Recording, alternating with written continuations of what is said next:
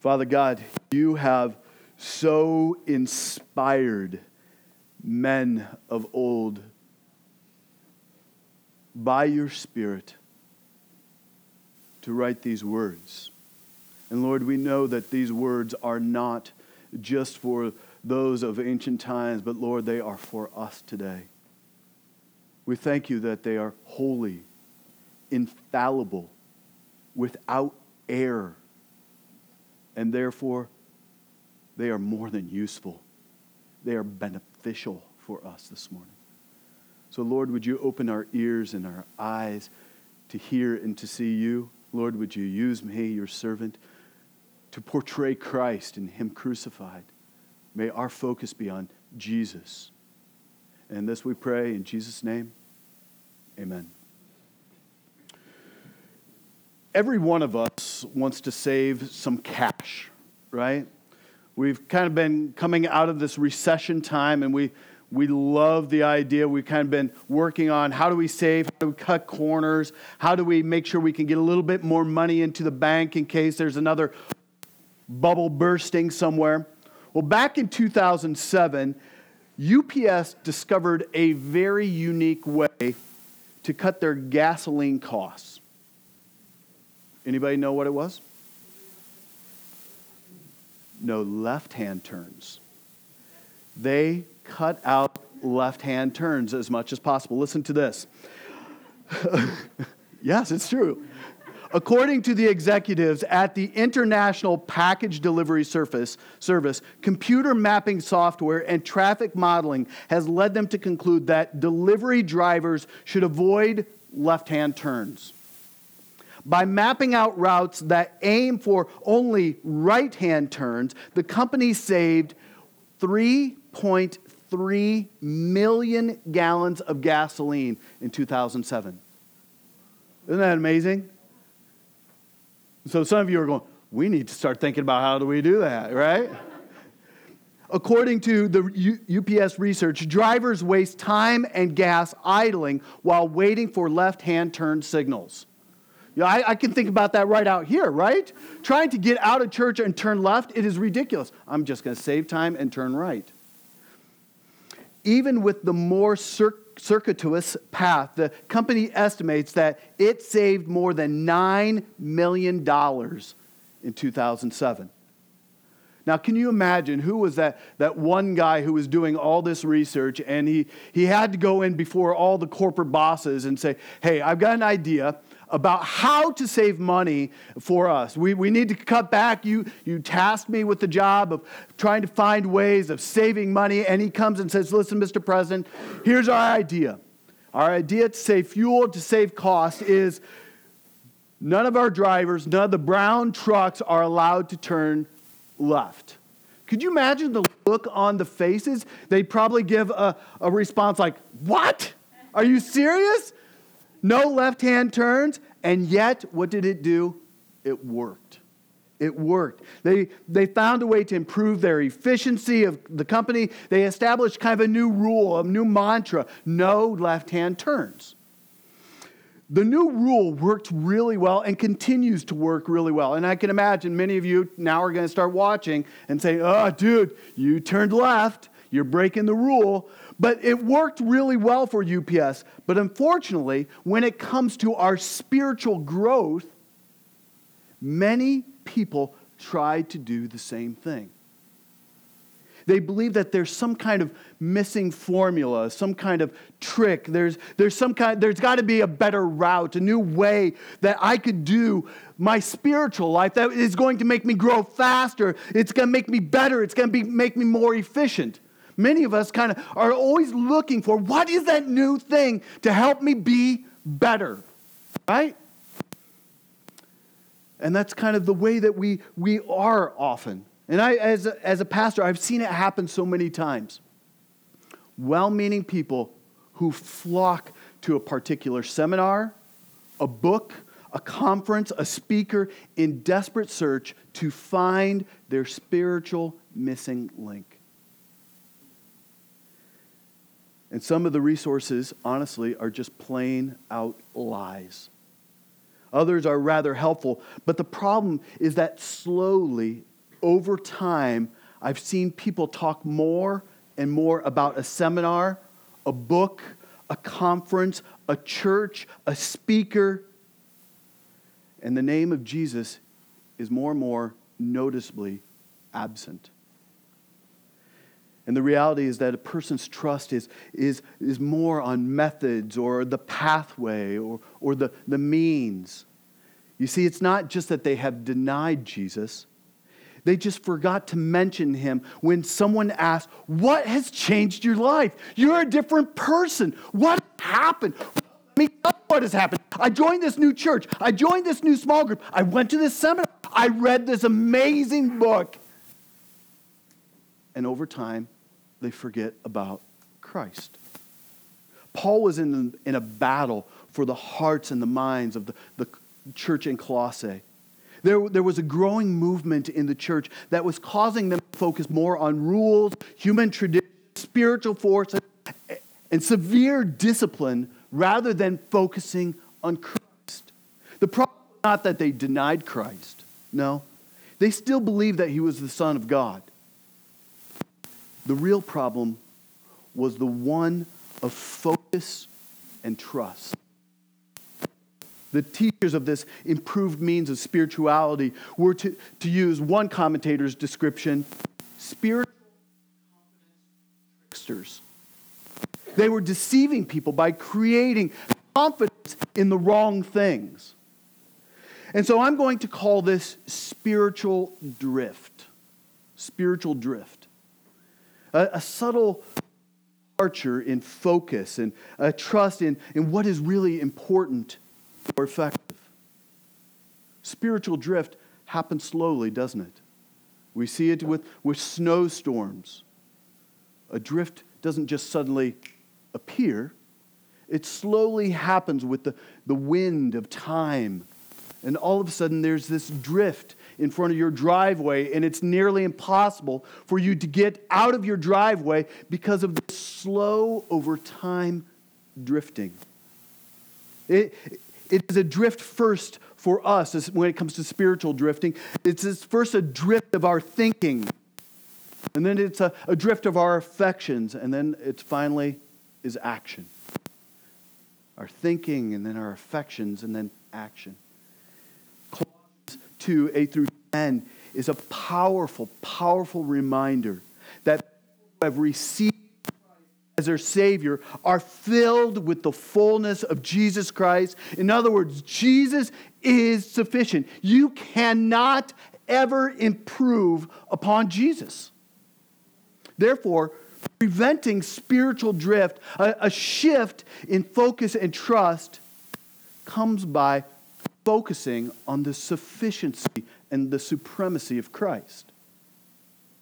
So in our text this morning, verses 8 through 10, it gives a classical warning and solution. There's a warning that Paul says, hey, be aware of this, but let me give you a solution. It gives both of those in this section. First, it starts off with a warning, and we see this in verse 8. This section on Jesus-centered thinking begins with warning about what could happen to them if they did not remain vigilant, if they didn't stay focused. Subtle spiritual drift is possible, and it's very subtle, but it is dangerous nonetheless. He wants us to think about what is going on in our hearts, what is going on in my mind. He wants us to actually think about our thinking. That's something that we try to avoid often, right? Thinking about our thinking. And so how do we do this? I'm going to give you a couple ways. One, know that you could drift. Know that you could drift. Many of us think that we're impossible. It's impossible for us to drift away from Christ. I've known Jesus ever since I was a little kid. I grew up in this church. I was catechized in this church. I went through Sunday school in this church. I've known Jesus. My parents love Jesus. I'm never going to drift. I'm going to stay strong. I'm going to stay firm. Nothing's going to happen. The reality is we've got to know that you, each and every one of you, including me, could drift. And Paul gives a very strong warning in verse 8. They weren't thinking about what they were doing or the implications of these new beliefs or these new methods or these new practices. They were not using discernment, and they didn't realize the dangerous path that some of them were on. The first word in this text, in verse 8, means to look at or behold or I want you to perceive something, or I want you to take heed. In the ESV, the NASB, and the NIV, they render it as see to it. See to it. It's kind of sounds like a kind of a task you might give. Hey, see to it that the lawn gets done. But the weight here is, the Greek is far more than, hey, just pay attention. It's stronger. It's not a bad translation, but there's a strong warning here than what those words capture. The King James and the New King James and the Message, the Message, I think, translated a little bit better. They translate it as beware or watch out. Beware or watch out. And I like that better. This is a strong warning. It is a strong command. Not just, hey, see to it that it gets done. But, hey, beware. Open your eyes. Look at this. See what's going on around you. Further, this is something that requires vigilance and hard work on their part. The tense and the voice of this suggests that they must continually and actively be on guard. It's not just a, hey, Tuesday is coming. Beware. No, but it's in every waking moment as you are living your life in Christ. Be aware. Be vigilant about this. The danger you see is not always a direct head-on attack. No, it's a series of seemingly minor decisions and minor shifts that one day result in someone saying, "What was I thinking? What was I thinking?" And the answer would be, I wasn't. I wasn't thinking. That's the problem, a lack of vigilance from our thinking. And I think I've said this before, and I think I should just mention the problem with our thinking is that we don't think about our thinking. It just happens, right? And way too often what happens, our emotions kind of run away and they kind of reaffirm, well, I thought this would happen. And then your emotions kind of get back behind that and it just kind of, you don't think about it. And all of a sudden you find yourself down this raging river of emotions and wrong thinking. And you're capsized ultimately. Once the mind is committed, the heart will soon follow. And when thoughts and affections grab a hold of you, it's hard work, but not impossible.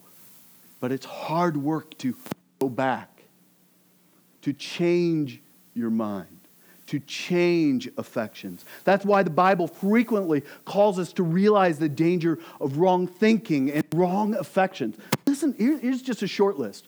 Proverbs 4, keep your heart with all vigilance from the flow.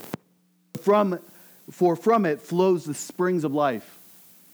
Or Psalm 139, search me, O God, and know my heart. Try me and know my thoughts. Jeremiah 17. And some of you don't believe this, but it's true. The heart is deceitful above all things and desperately sick. Not your heart, right? And he goes on to say, who can understand it? I, the Lord, search the heart and the mind and test the mind. Or Matthew 15.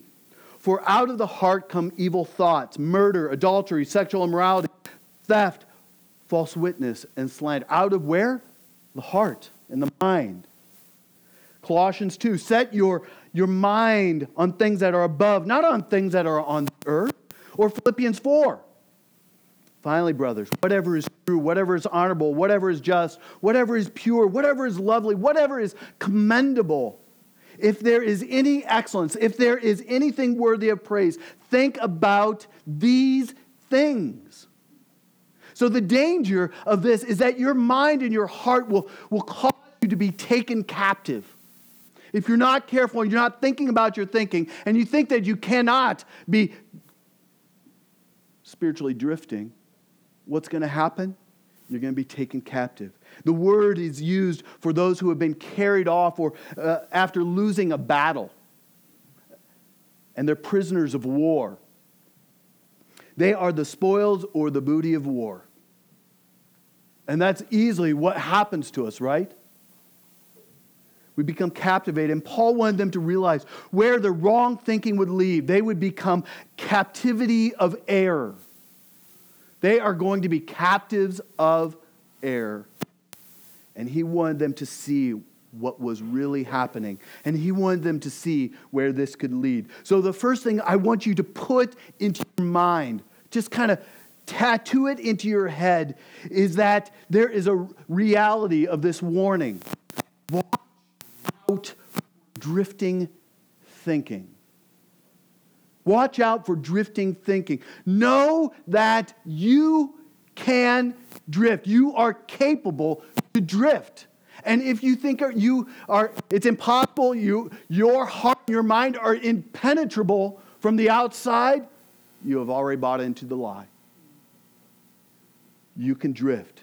Know that you are not invincible. But secondly, know the signs of drifting teaching. Know the signs. What happens next in this text is really helpful.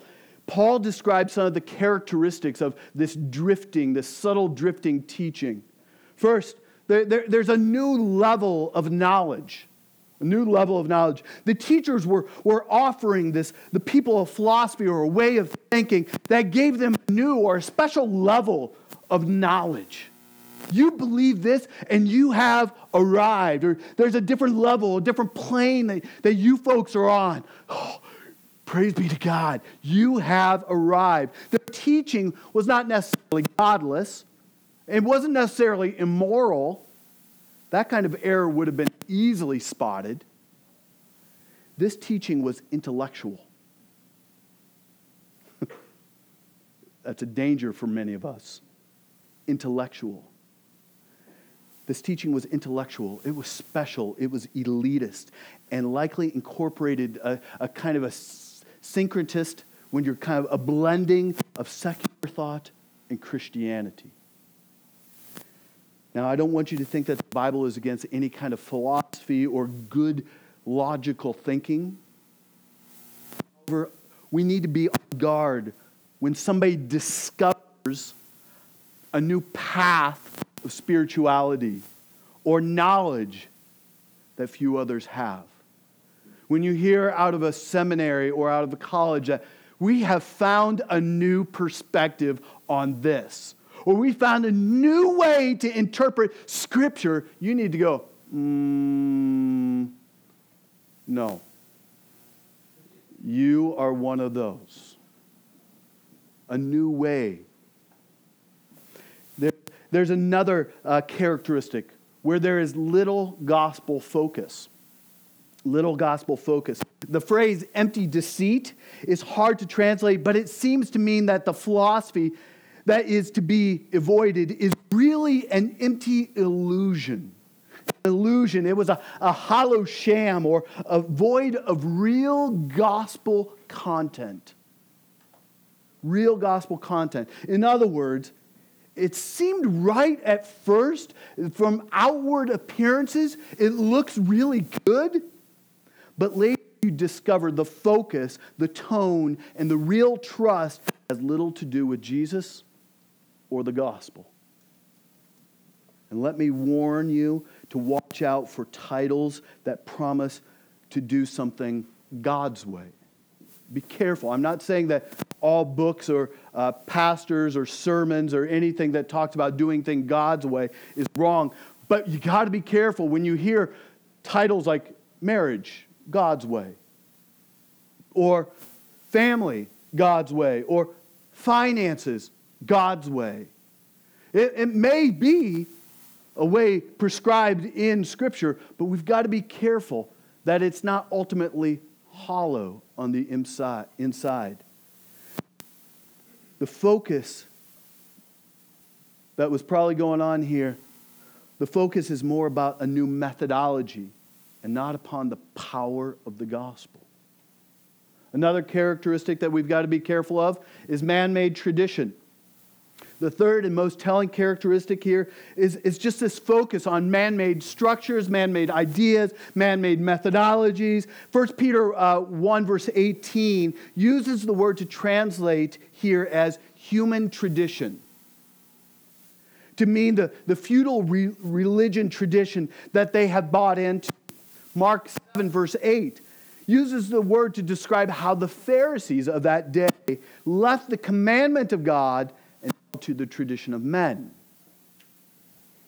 The problem here was that these teachers took their ideas, their models, their forms, their methodologies, and presented them on par with Christ. Now, it's not that models or methods or methodologies are necessarily bad, but we need to keep them in their right place. We need to watch out that our focus doesn't drift from Christ to these forms, that these forms are really important. The problem is not necessarily a theological one, sometimes it is a pragmatic one, practical one. What do you point people to? What do you talk about? What do you think really works? What are you passionate about? Confession, I love reading the Puritans. And some of you are going, who are the Puritans? Maybe we need to put some of the Puritans in your hands more often, but the Puritans, there's a time, space in history that just really loved the supremacy and the power of God. And these, I love their passion, I love their clarity, I love the way they turn over a truth over and over and over and over until they get everything out of it. They chew and chew and chew until it all just kind of comes out. And they've enjoyed every last morsel. My life has been significantly impacted by their writings, and I've been greatly helped spiritually by them. One of my favorite ones is a guy by the name of John Owen. If you could get your hands on a guy named John Owen, read John Owen. Anyway, but I would be guilty of man-made tradition if my love for the Puritans or John Owen begins to be projected as the primary means by which people are helped or changed. I should watch out if I start to become known as a Puritan-centered and not Jesus-centered. There's one thing to point someone towards a helpful book that helps them to know more about Jesus, and another thing to say or think, man, you have got to read John Owen on mortification of sin, or they'll never be set free. Do you see the subtle shift? You've got to read John Owen to be set free. And here's the reality. Every one of us have a John Owen kind of thing. We have sacred cows. Put up the definition of sacred cows. A sacred cow is an idea, a custom, an institution held, especially unreasonably, to be above criticism. We all have sacred cows that wander around in our spiritual life that do not touch that cow. It is sacred. It is holy. Tom Rainer discussed sacred cows in one of his blog posts. He told about an experience where he had in a church a number of years ago. He did an assessment of the church's door-to-door outreach ministry. And he estimated that the church members had invested nearly 1,500 hours in this ministry over the past 12 months. 1,500 hours. At best, 2 families had joined the church as a result of this amazing effort. Tom approached a key church leader and suggested that maybe they try something different. And Tom wrote about this man's response. This church leader, he raised his voice almost to a scream. We've always done it that way. Have you ever heard that? We've always done it that way. And 10 years ago, we saw dozens of people become Christians through this ministry every year. We are not about to change. And when I asked him what we should do about the 1,500 hours of apparently fruitless ministry, he said we should try to increase the number to 3,000 hours. Traditions of men. Our eyes become focused on an activity, a methodology, not on Christ. They might be good. They might have been helpful. And so what are some of our sacred cows? Celebrate Recovery, MOPS, Bible Study Fellowship, BSF. What about men's ministry, women's ministry, counseling, cadets, gems? Those of you who have no clue what those are, those were sacred cows. We don't do away with those kind of young boy kind of clubs or young girl Awanas. They become sacred cows. So my challenge is for all of us to use creative means that lead people to Christ, right? But to watch out for man-made models that talk about helping people change without talking much about Jesus. Here's another characteristic, spiritualizing things. This text says, according to the elemental spirits of the world, or elemental principles of the world. Most likely the characteristic here is linked to Galatians chapter 4, where the people were observing a Jewish sacred calendar and defining observance of those things as something that real Christians do this.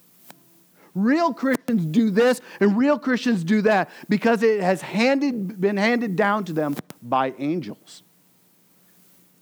The Galatian problem was spiritualizing part of the law. That's what they were doing. They were spiritualizing it. The Colossian problem was probably similar with the spiritualizing of certain kinds of food and drink and festivals and vision, worship of angels, and particular regulations, spiritualizing them. They spiritualized these things and made them more than what they should have been. Perhaps these things were helpful to some. They were good to some. Maybe some major leaders endorsed them. Well, if they endorse it, we should buy into it. Maybe they were part of their spiritual heritage. We've always done this. We don't know. However, what is clear that these things were spiritualized beyond what they should have been. These things became the core to them. Here's the last thing. Absence of Christ. Characteristic is there was a total absence of Christ. There's one characteristic that is very clear for all of this. The focus does not seem to be on Jesus Christ. That is why it was called empty. Empty. It is the gospel that is the power of God.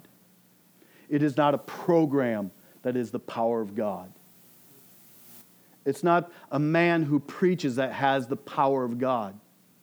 The gospel is the power of God. It's not a counselor that has the power of God. The gospel is the power of God. Hear that. The power of God is found in the gospel. It is Jesus who is the glory of this ministry. All the treasures of wisdom and knowledge are hidden in Jesus. We must be aware that the absence of Jesus leads to the presence of error. We be aware, must be sure that we are continually focusing on Jesus as we are ministering to people through creative means, through our gifts and our talents, the skills that God has given us, that we are not focusing on all these exterior things, but we are focusing on Christ, or else it will be empty. And it'll lead to the presence of error. We have to ignite a passion for people to follow Jesus, not us. So in your counseling, in your building friendships, man, don't let them follow you. There's a strange thing that Paul says is, follow me as I follow Christ. Ultimately, the goal is come along with me. I want you to follow along with me as we follow Christ together. That's the goal. And that's part of discipleship. But if it becomes, hey, do what I do, there's where your error is. We must be vigilant in our thinking lest we have spiritual confidence in other things, including ourselves. So the issue here is not one of denial, it is one of confidence. Don't put hope in a method. Don't put hope in a treatment. Don't put hope in a plan. Don't put hope in a formula. Put your hope in the gospel according to Jesus Christ. That's where our hope is going to be found. In a biography of a guy named George Whitefield, another one of those guys that I think that you should really, dead guys that you should really read, George Whitefield. Write him down, and it looks like Whitefield. Whitefield. I read his biography, and I found a really good example of this. There was a time in the ministry of John and Charles Wesley that people were especially moved by their preaching ministry. They were so moved by their preaching ministry that strange and controversial physical reactions were taking place amongst the hearers. And what were some of those strange and controversial kind of reactions?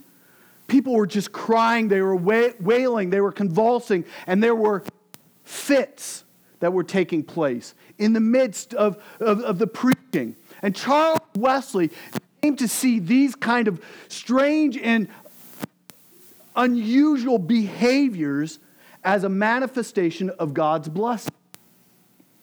And some were, hear me say this, some were genuinely a product of the Spirit's work. However, Charles' ministry started to drift. When believing the emotional experiences to signify the special approval of God, he desired the demonstrations, even more so, and encouraged them among his people. I want to see more crying. I want to see more of this. I want to see more of this coming out of you as I'm preaching. And when the signs were absent, what did he do? He would pray, Lord, where are thy tokens and signs? The ministry did a subtle shift to, I need these things, as opposed to Christ. So George Whitefield wrote to Charles to express his concern about his emphasis. And Whitefield, I want you to hear, he affirms that signs are from God, and that his concern is about the substance of the people's trust, not about the signs themselves. So he's concerned about the substance. He says this, I cannot think it right in you to give so much encouragement to those convulsions which people have been thrown into under your ministry. That there is something of God in it, I doubt not. But the devil, I believe, does interpose. He goes on to say, I think it will take people away from the written word and make them depend on visions, convulsions, etc., more than on the promises and precepts of the gospel. We need to think about our thinking. We need to be on guard and mindful of the potential in our own hearts to drift away from the primary focus on Jesus. and the life-changing power of the gospel. So that's the warning part, right? But then Paul in verses 9 and 10 gives a solution. The solution is focus on Jesus. It sounds simplistic, but for many of us, it's much easier to place our trust and our confidence in other things rather than to focus simply on Jesus. I'd rather to see some byproducts and put trust in byproducts and methodologies than to actually just trust on Jesus. So Paul gives a clear and rather obvious answer. Listen, all you need to do is focus on Jesus. And let me give you two clear ways in verses 9 and 10 how to do this focusing on Jesus. Well, the first is, I want you to focus on who He is. Focus on who He is.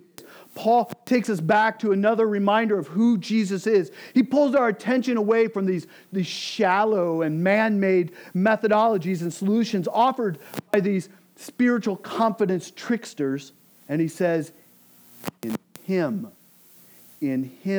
the whole fullness of deity dwells bodily. The whole fullness of deity dwells bodily. The emphasis is on Him. It's utterly foolish to put one's confidence in these other man-made methods because it is Christ who is the fullness of God in bodily form. In other words, the fullness of God rests upon Jesus. And the teachers of error were just kind of purporting this deeper knowledge of God and a new way to know their Creator. And Paul reminds all of us that Jesus is the personal revelation of the Father, fully disclosing to us what God is like. If you know me, you will know the Father. Knowing Jesus helps us to know the Father. To see Jesus is to see God. To know Jesus is to know God. This means even more. It's not just that Jesus revealed or demonstrated God-like qualities. The nuance of the word deity means that the entire fullness of the deity dwells within Christ. He is the full expression of the triune God. He is the essential and adequate image of God. The fullness, the wholeness of God is within and is Christ. That is why I'm comfortable saying that I am a follower of Jesus, because in Him the fullness of the deity, the fullness of God dwells. He is the very essence, the very everything of God. Again, we see the centrality of Jesus and the gospel expressed in this book. And in Colossians chapter 2, Paul says that he wants to know nothing among the church except Christ and Him crucified. The reason that Jesus-centeredness is important is because there is no power apart from Him and His work. There's no power apart from Christ and His work. We have to keep connecting people back to Christ, not to our programs. Women's ministry, men's ministry, children's ministry, worship ministry, preaching ministry. Our responsibility is to keep connecting people to Christ. That's our goal. You see, Jesus-centered thinking is more than just knowing that you are saved. It means that you know, believe, think, and teach that there's no power in anyone else but in Jesus Christ. The New Testament and the Old Testament all point to Him. And therefore, we have to constantly ask ourselves how any passage connects us to the redemptive plan of Jesus. Every spiritual road in the Old Testament and New Testament has led ultimately to Jesus. Brian Chappell is an extremely gifted writer, extremely gifted pastor. And he wrote a book called Christ-Centered Preaching. And he calls something in there, the deadly bees. These are Sunday school lessons, well-meaning counseling sessions, well-meaning sermons, well-meaning Bible study, and the focus is on the following. Be like so-and-so. Be good. Be disciplined. The problem, especially using Old Testament stories and character studies, is that you can sound expositional and you can sound even biblical while missing Jesus totally. You can tell kids down the children's ministry to be like David when he's fighting Goliath and not connect the story to God's redemptive plan in Jesus. You can call adults to have good marriages and even give them 4 biblical keys to marriages that will flourish, but neglect the heart of the message of the Bible. You can call people to be more disciplined while neglecting the power of Christ to make it actually work. Faithful exposition, faithful teaching not only teaches the text, it teaches the text in context to how it connects to redemption. It takes us back to who Jesus is.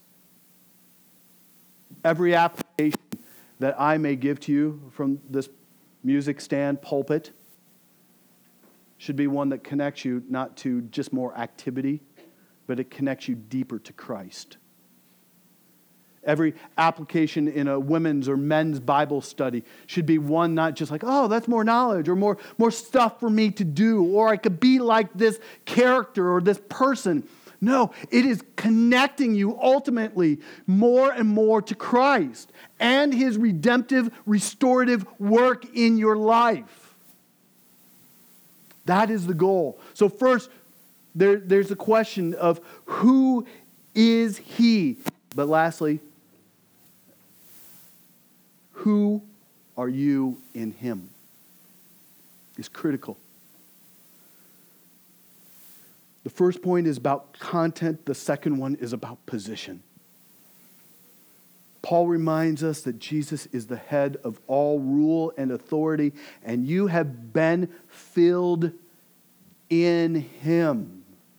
You have been filled in Him. So Colossians 2 is filled with these phrases that focus on Christ in this way. In chapter 2, verse 6, walk in Him. 2 verse 7, rooted and built up in Him. 2 verse 10, filled in Him. 2 verse 11, in Him you were circumcised. In 2 verse 12, buried with Him in baptism. 2 verse 12, raised with Him. 2 verse 13, made alive together with Him. Jesus is full of deity, and you are connected to Him. And you are full of His fullness. In Christ, you are complete. This means that people who never come to faith in Christ are absolutely incomplete. They're incomplete. But when you repent of your sins and you turn to Christ as your sacrifice, as the one who has died to save you, you are complete. You are whole. You are reconciled to God. You are complete in Christ. You are fully forgiven. God, grace has taken over your life. God has declared there is now no condemnation for those who are in Christ Jesus. Therefore, any obedience that comes out of your life flows from the bedrock of God's complete pleasure over you because of Christ. Beloved friends, we've got to think this way. We've got to think this way. We need to see who Jesus is, and we need to see who we are in Him.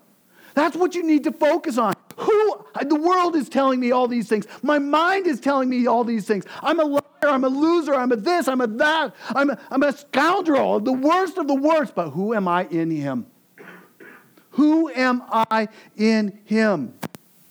We approach studying the Bible, prayer times, and evangelism, giving, and any serving that we do as an expression of Christ in you, the hope of glory. We've got to stop separating Jesus from the church. We've got to stop living around him and to learn how to live by him. We've got to see real life change, real spiritual maturity come from knowing him. Christianity is personal. It's personal. It's about Jesus. So friends, don't drift from him. Don't drift from him. This past summer, our family took the best family vacation ever. 10 days, we went away to where, Isaac? We went to the Outer Banks of North Carolina. If I could go back there again in a heartbeat, I would go. It was the best thing. Every day we'd go down to the beach and we would just enjoy the water. It was absolutely gorgeous until our last 2 days. The second to last day, it was windy.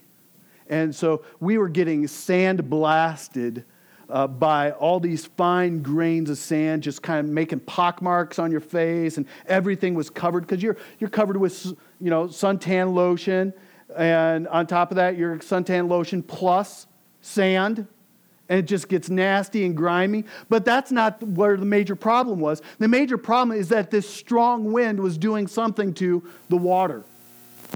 It was creating an ever so subtle undertow, right? Stuff that you don't even see going on. But I'll tell you, the waves were great. And the kids loved playing in the waves. And there was a time where all of a sudden we noticed our kids were drifting away from us. And they did not even notice it. They were having a blast out there. And having an experience from a few years ago about dealing with a student at Camp Manitoka who drowned in an undertow, my wife's heart started beating a little bit faster because these were even closer and more precious to us. And she goes, "Paul, I'm getting scared." And I'm going, "So am I." And so what did I do? "Grace, Isaac, you're out too far. Come closer." And all of a sudden they realized that they were a good 25 to 30 yards away from us. And what did they do? They came in. They came in. It didn't take long for them to discover that on their little bodyboards had helped them drift and move away into dangerous territory.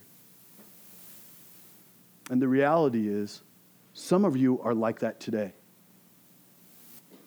It's not that you've ultimately denied Christ in any way. It's that you have drifted from your spiritual confidence in Christ. Right?